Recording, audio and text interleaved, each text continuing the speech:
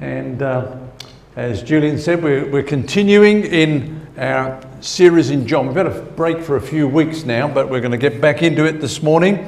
And we're looking at the second half of John chapter 14. And I've called this one Introduced into God's Circle of Love. So let's start with John 14 verses 15 to 18. Jesus said, "If you love me, keep my commandments. And I will pray the Father, and he will give you another helper, that he may abide with you forever, the Spirit of truth, whom the world cannot receive, but because it neither sees him nor knows him. But you know him, for he dwells with you and will be in you. I will not leave you orphans. I will come to you." Jesus said, "If you love me, keep my commandments." It's amazing that Moses gave the 10 commandments, but he never called them his commandments. They were God's commandments. And Jesus is not referring to these commandments. He's talking about the life under the new covenant. And he's asking us to keep his commandments, the commandments that he gave to us. Now, that is a reference of two things: faith and love for others. Faith in him and love for others. John summarized that in his first epistle, chapter 3, verses 22 to 23. He said, "Whatever we ask, we receive from him because we keep his commandments and do those things that are pleasing in his sight. And this is his commandment, that we should believe on the name of the Son of God, on the name of his Son, Jesus Christ, and love one another as he gave us commandment." So they're the commandments that Jesus is referring to, that we believe in him. That word believe is used 250 times in the New Testament. 98 of those times are in John's Gospel. And that's why we've called this series Eternal Life Through Believing in Jesus. That's the Christian life, is putting our trust in him for salvation and then trusting in him for everything we need. Amen. The just shall live by faith. And all through this gospel, Jesus has been exhorting, encouraging, even commanding. It's a commandment that we believe on the name of the Son of God. Amen. And Paul says the life that we now live in the flesh, we live by faith in the Son of God. Whatever you need, Jesus is the answer. Jesus is your sufficiency. Put your trust in him. Build your faith in him. Build a relationship with him by simply trusting him, committing everything to him, and believing in him and keeping your focus on him. Amen. And secondly, that we love one another as he has loved us. That's his commandment. Commanded those two things. And this is what he's been teaching in the upper room. I love these chapters 13, 14, 15, 16. The teaching, the special teaching that Jesus imparted to his disciples on the last day of the old covenant, bringing them into the new covenant before he left this world. And these were the two things that he just continued to bring before them: to trust him, to believe in him, and to love one another. After the foot washing, he said, "A new commandment I give you, that you love one another. As I have loved you, that you also love one another." And of course, he also taught them to believe in him. "Let not your heart be troubled. You believe in God, believe also in me." So they're the things that he's commanding us. And for the first time in this gospel, Jesus speaks of their love for him. Now there's an important lesson there, because all the way through he's been assuring us of God's love to us, God's amazing love to us. And now, this far down the track, the day before he goes to the cross, he talks about their love for him. Now what does that tell us? It tells us this, that our love for him is a response to his love to us.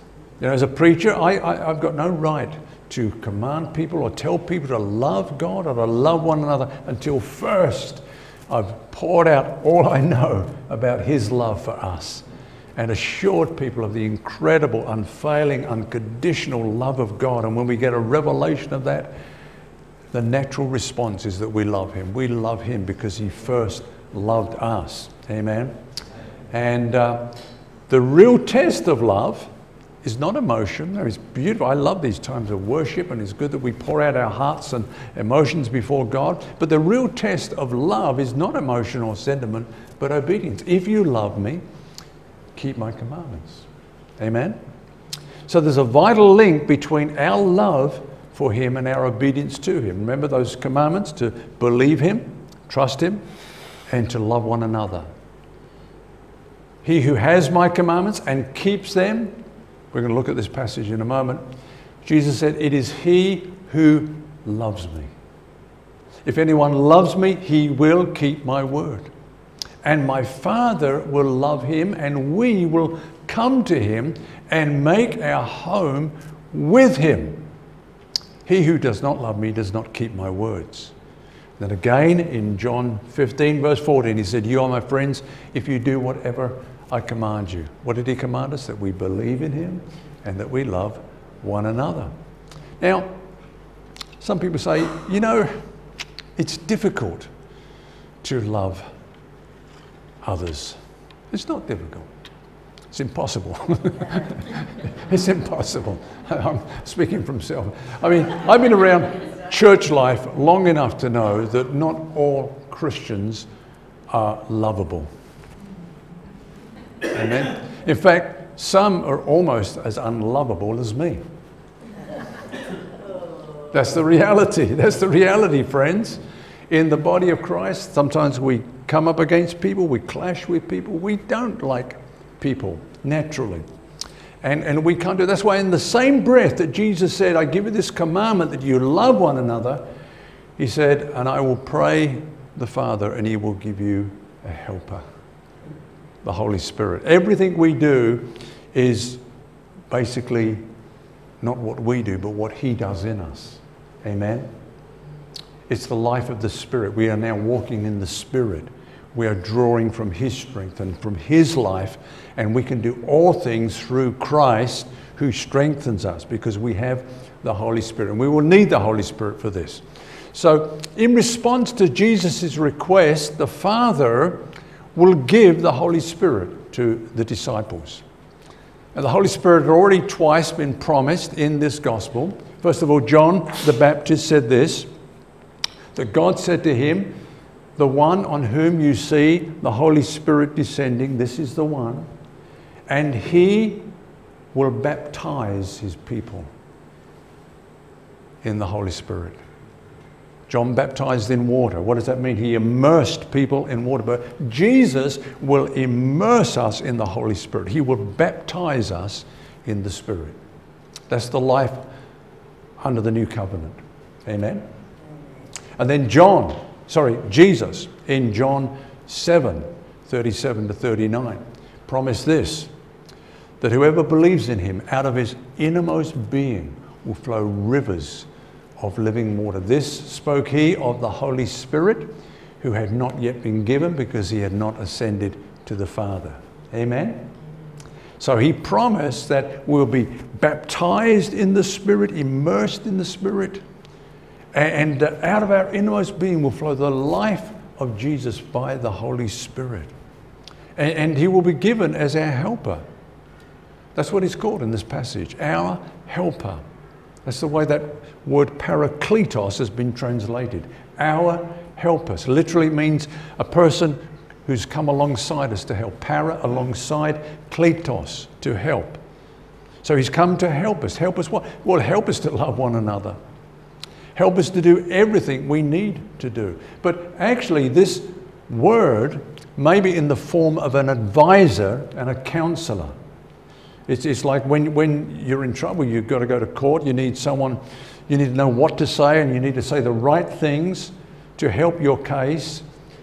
There's a counselor, an advocate, an advisor to help you through that process. That's the meaning behind this word parakletos. Jesus had been their parakletos on earth. He said, I'm going to give you another helper. I've been your helper. I've been your Parakletos. I'm going to give you another. Did he stop being our Parakletos? No. He's now our Parakletos in heaven. That's what he's doing there. He's there as our advocate, standing for us before the Father. 1 John chapter 2, verse 1. My little children, these things I write to you so that you may not sin. But we do sin. So John says, and if anyone sins, this is what we need to know. We have an advocate with the Father, Jesus Christ, the righteous. Don't go around trying to justify yourself, excusing yourself. Let Jesus speak for you. Amen? He is your advocate. He is bearing witness to the Father. What is he bearing witness to? First of all, that sin has been atoned. The full judgment for that sin and every sin that this person has committed was placed upon me. And its justice has been fulfilled at the cross. Amen? It is finished. Tetelestai. It's finished. And I have fulfilled all righteousness and imputed my righteousness to that person. So Jesus is bearing witness to the fact that we are without sin before the Father and that we are righteous in his sight. So he's still acting as our advocate. But the Holy Spirit would now continue that role on earth. One will plead our case with God. The other will plead God's case with them, the disciples, with us. So what Jesus is bearing witness to the Father in heaven, the Spirit is bearing witness to the Father's agreement with us on earth. So he's telling us what to say. So often we say the wrong things. I'm not worthy for this, I'm not worthy that God should do this or that God could use me. I'm not even worthy that I should worship God or expect anything from him. The Holy Spirit saying, do not say that. It's like your lawyer saying to you, when you go to court, for goodness sake, do not say this, or this. Wrong thing. And the Holy Spirit is saying, stop saying those things. Say what Jesus is saying to the Father. The Bible speaks about our confession. And that word confession in the Greek is the word homologia, made up of two words, homo, the same, logia, word, or to say the same thing.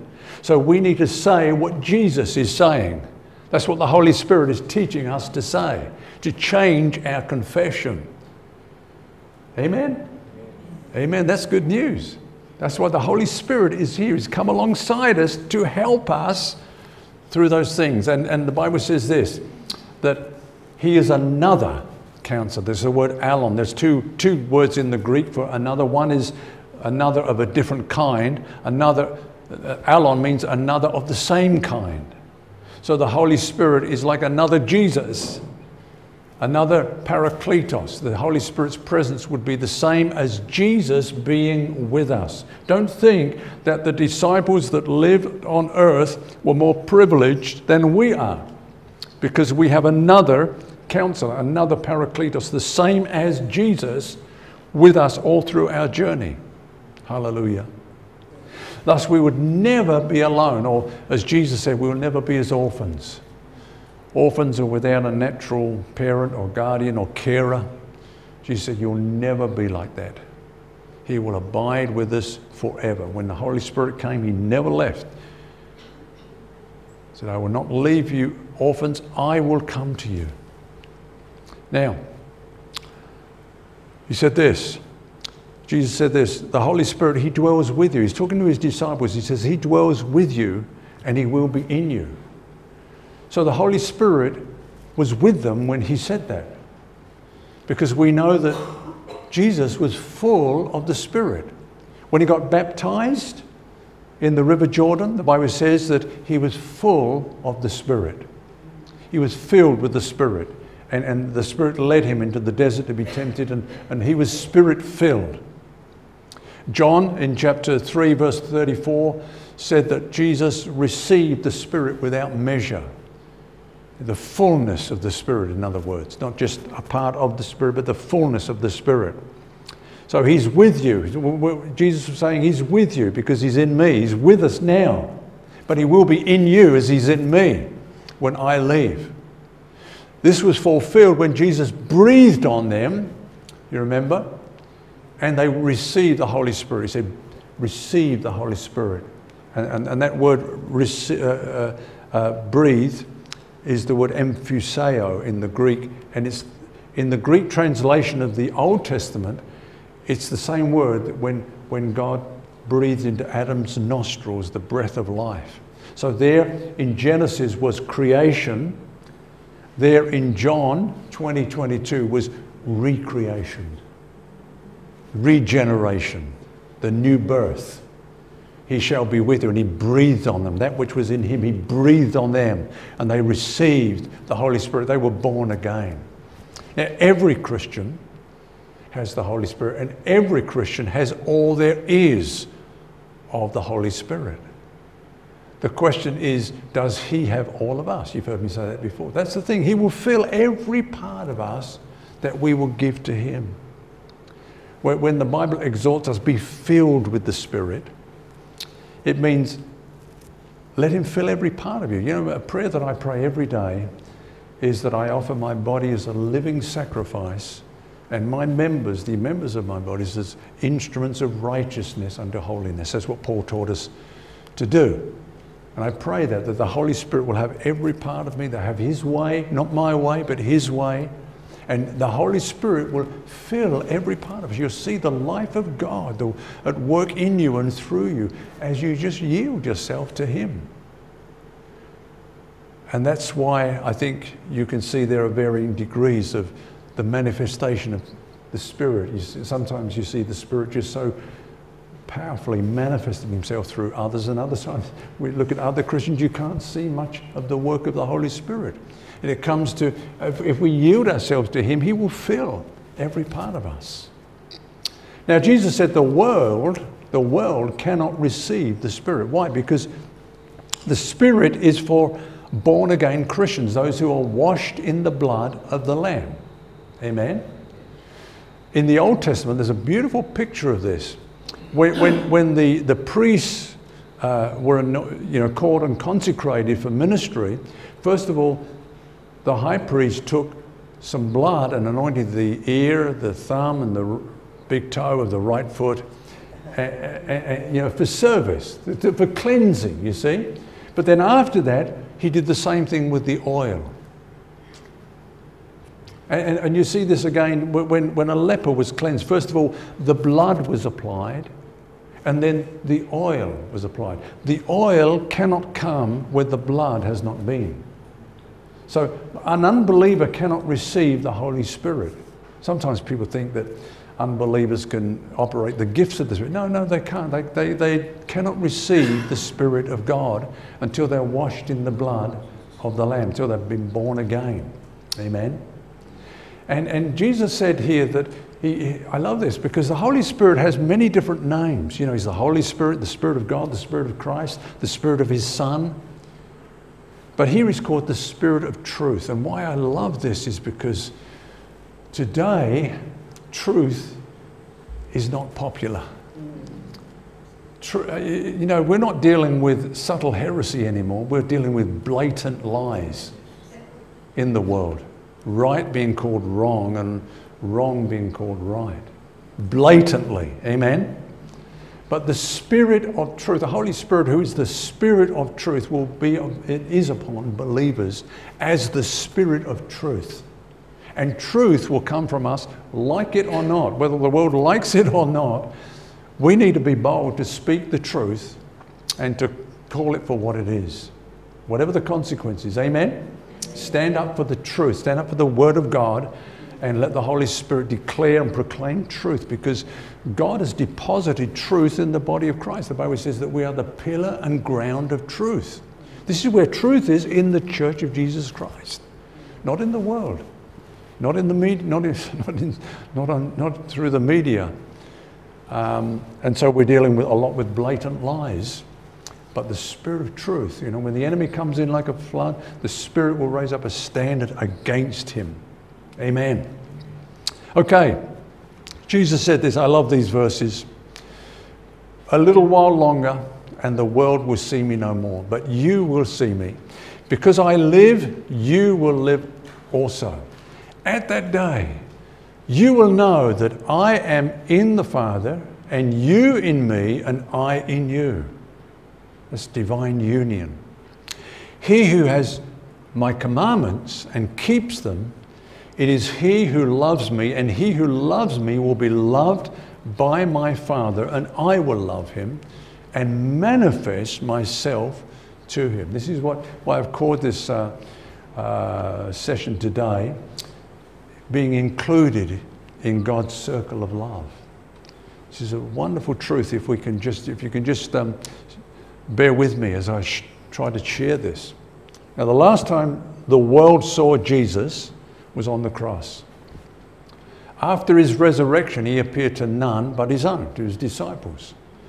So the world has not seen him since they crucified him, but they will see him again.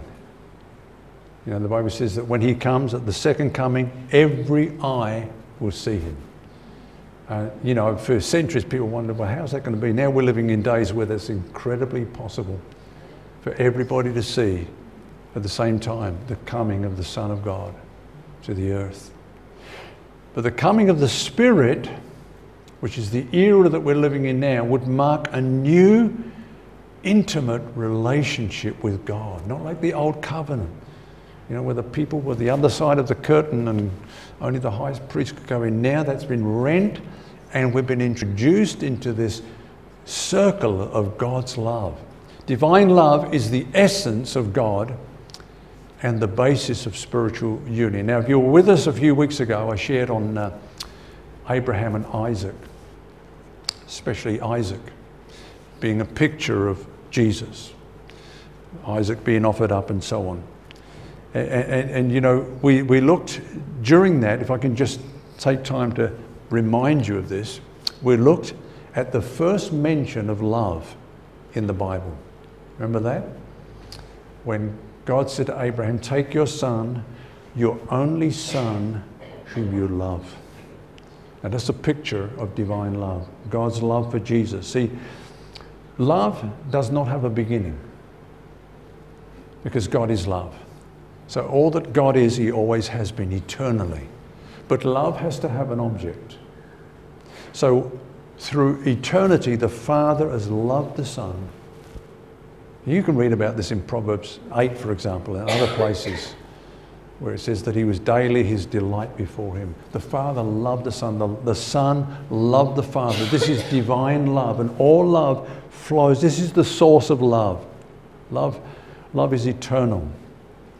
And we've been brought into that divine circle of love in a beautiful way, to not only positionally, but to experience it. It talks about it being manifest to us. So divine love is the essence of God and the basis of spiritual union. The Father loves the Son. John 3:35, the Father loves the Son and has given all things into his hand. You remember when we looked at Abraham and Isaac? The servant went into the far country to find a bride for his master, for the son. Just like the Holy Spirit is calling out a bride today for Jesus. And when he met with Laban, he says something like this: my master is a very wealthy man, very wealthy, but he has given everything to his son. That's what we read here, right?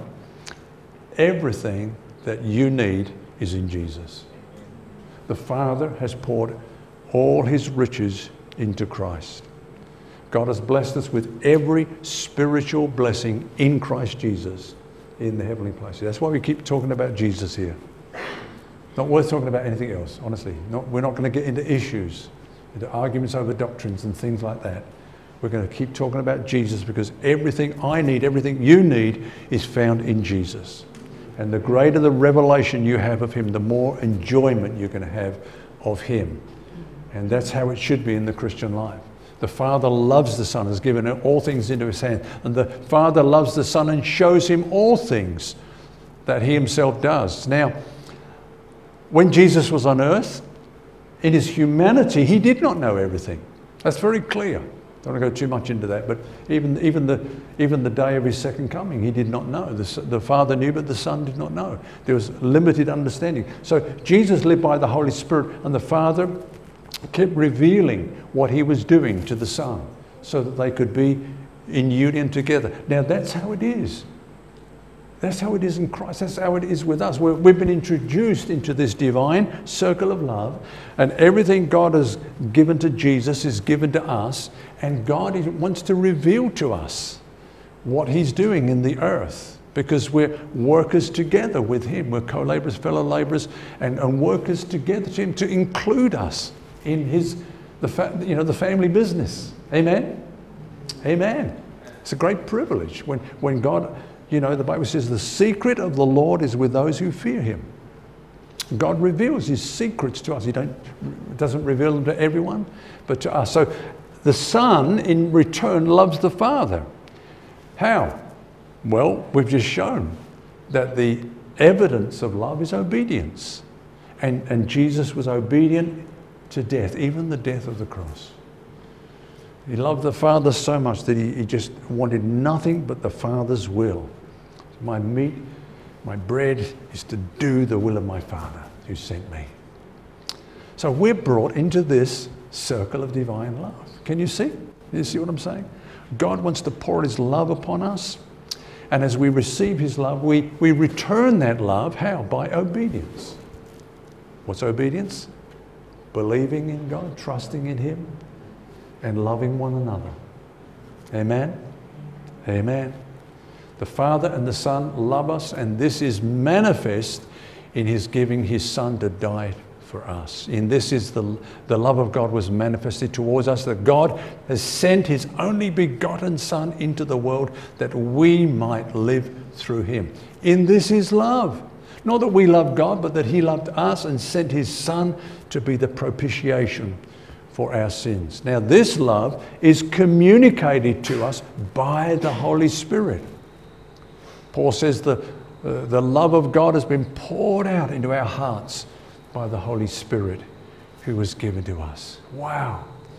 So Jesus was saying, don't worry, I'm going, but I'm going to send another comforter, another helper, another parakletos, and he's going to pour the love of God into your hearts. I won't leave you as orphans, I'll come to you. And this enables us to love him in response and to love one another. It's through the Holy Spirit that we can keep his commandments. So our love in response to this is evidenced by obedience. 1 John chapter 5. Whoever believes that Jesus is Christ is born of God. And everyone who loves him who begot also loves him who is begotten of him. Amen. We love God, we must love his family. Amen. By this we know that we love the children of God, when we love God and keep his commandments. For this is the love of God, that we keep his commandments, and his commandments are not burdensome. Oh yes, they're burdensome without the Holy Spirit. But with the Holy Spirit, they're not burdensome, because it's not I but Christ that lives in me. Amen. So his love to us is first, and we respond with love, which is evidenced by obedience, and then greater love and manifestation is given by the Father to us. This is not theory. This is not, kind of dry, dusty doctrine. This is life. This is divine life. Brought into this incredible circle of divine love, God pours his love upon us in Jesus. God shows us everything that's been given to us in Jesus, wants us to enjoy every spiritual blessing. And God reveals to us his purpose and shows us how we're included in that, and we're enjoying divine life, the light of God in a dark world. And as we love one another, so more love is poured upon us. Amen. Judas, not Iscariot, I love that. Judas, not Iscariot. Okay. Judas, not Iscariot, said to him, Lord, how is it that you will manifest yourself to us and not to the world? Jesus answered and said to him, if anyone loves me, he will keep my word, and my Father will love him, and we will come to him and make our home with him. He who does not love me does not keep my words, and the word which you hear is not mine, but the Father's who sent me. So Judas asked, why is it that he would manifest himself to certain individuals and not to the world in a messianic sense? Why he would not? But Jesus wasn't talking about that. I mean, the gospel is given to everyone. But it's like we were saying before. You know, the oil cannot come where the blood has not been. First of all, people need to get saved before they can have any experience of God, any kind of revelation of God and manifestation of his love. So this manifestation follows obedience to his commandments, and obedience is rewarded. Now, a lot of people are talking about the book of Revelation, especially the letters to the 7 churches, and we know that many believe that the church in Laodicea represents the end time age, or the church in the end of the age, where the church is, so successful in doing what it wants to do that it's been deceived and thinking, we've got everything.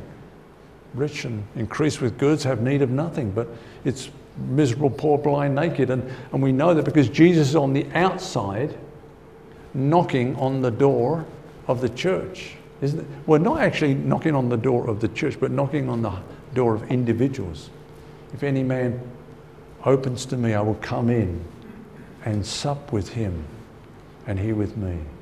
I think we're in that age.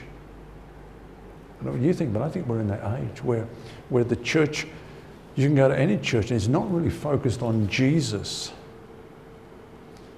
And Jesus on the outside. But Jesus is always knocking on the hearts, the door of the hearts of individuals, saying, we can have fellowship. If you are open to me, life will be so sweet, so beautiful. We'll have such beautiful fellowship. These things I have spoken to you while being present with you, but the Helper, the Holy Spirit, whom the Father will send in my name, he will teach you all things and bring to your remembrance all things that I said to you. Peace I leave with you. My peace I give to you. Not as the world gives, do I give to you. Let not your heart be troubled, neither let it be afraid. You have heard me say to you, I'm going away and coming back to you. If you love me, you will rejoice, because I said I'm going to the Father. For my Father is greater than I am. And now I have told you before it comes, that when it does come to pass, you may believe. So it's by the Holy Spirit that Jesus' presence and that of the Father would now be manifest. We're in the age of the Spirit. Just as Jesus revealed the Father, so the Spirit will reveal the Son to us. He will teach us all things by way of remembrance, bringing back to memory things that we knew but we've kind of forgotten. Like or maybe didn't understand them at the time. You've read things in the Bible, you didn't understand it. But then when the revelation comes, it all comes back to you. Oh, that's what that means. That's what he said to us in his word. And it makes sense. Like when Jesus said, destroy this temple, and 3 days after, I'll build it again. And the disciples didn't understand what he was talking about. They probably just nodded, oh. But didn't understand it until he rose from the dead. Then it came back, that's what he was saying. He rose from the dead 3 days later. And it's like that. The Holy Spirit is always bringing our focus on Jesus. That's why I get, I kind of just get, what's the word? Suspicious? Is that too strong a word? When people are talking about the Holy Spirit all the time and experiences with the Holy Spirit, but there's no mention about Jesus. It doesn't bring us to him and open our eyes to him and cause us to fall in love with him. Because the Holy Spirit, just as Jesus spoke of the Father and revealed the Father to the disciples, the Holy Spirit is constantly revealing Jesus to us. Amen. So their training was not finished when Jesus left, but will be continued by the Helper, the Holy Spirit. He said, my peace I leave with you. Now, we looked at that word, didn't we, last week? Jesus, the Prince of Peace, shalom.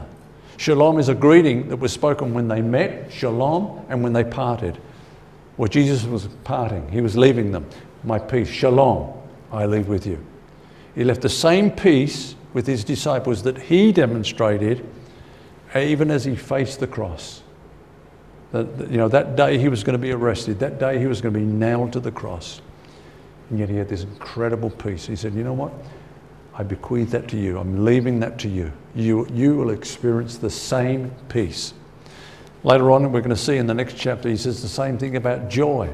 He left us his joy. He left us his love. Isn't that amazing? The fruit of the Spirit is what? Love, joy, peace. First three things. And Jesus said, I'll leave these with you. Praise God. Okay, finish up. He says, I will no longer talk much with you, for the ruler of this world is coming, and he has nothing in me. But that the world may know that I love the Father, and as the Father gave me commandment, so I do. Arise, let us go from here. So Jesus does not have time to share many things with them. It's the last day before the cross. It's the day of his arrest, actually. And the ruler of this world is coming.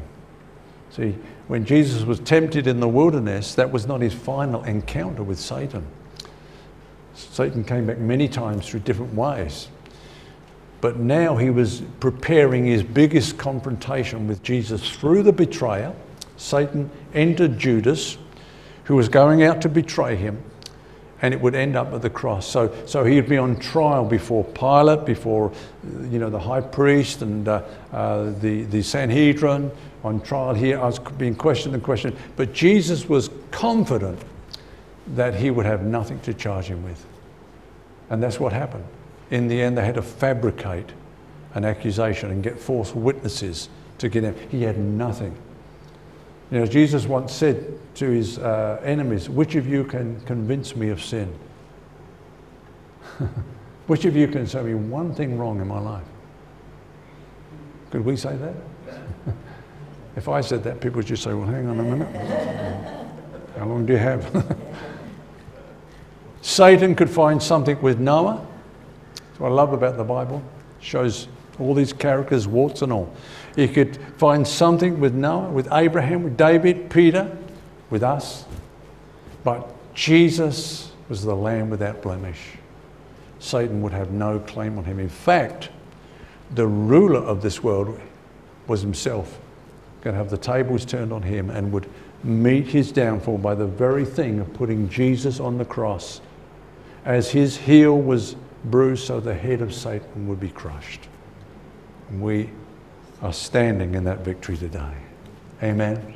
But what a blessing to be brought into this divine circle of love. I hope you're enjoying the love of God. Focus on it all, as much as you can. Don't let people get you into fear and anxiety and things like that. Keep focusing on how much God loves you. And as you do that, your love for him will grow and your love for others will grow as well. And you'll enjoy this manifestation of the presence of God in your life. Let's pray together. Father, we thank you that you love us so much. You're such a good, good God. We thank you, Lord God. We're just amazed because we know that it's not because of us. It's in spite of us. It's all because of your grace, because you're a good God. And we worship you today with all our hearts. We worship you. We magnify you. And yes, Lord, we will keep your commandments. We will believe in you. We will trust in you. And we will love one another by your grace, by the Spirit of truth who lives in us. So, Lord, bless us this day and throughout these coming days, we pray. In the name of Jesus. Amen. Amen.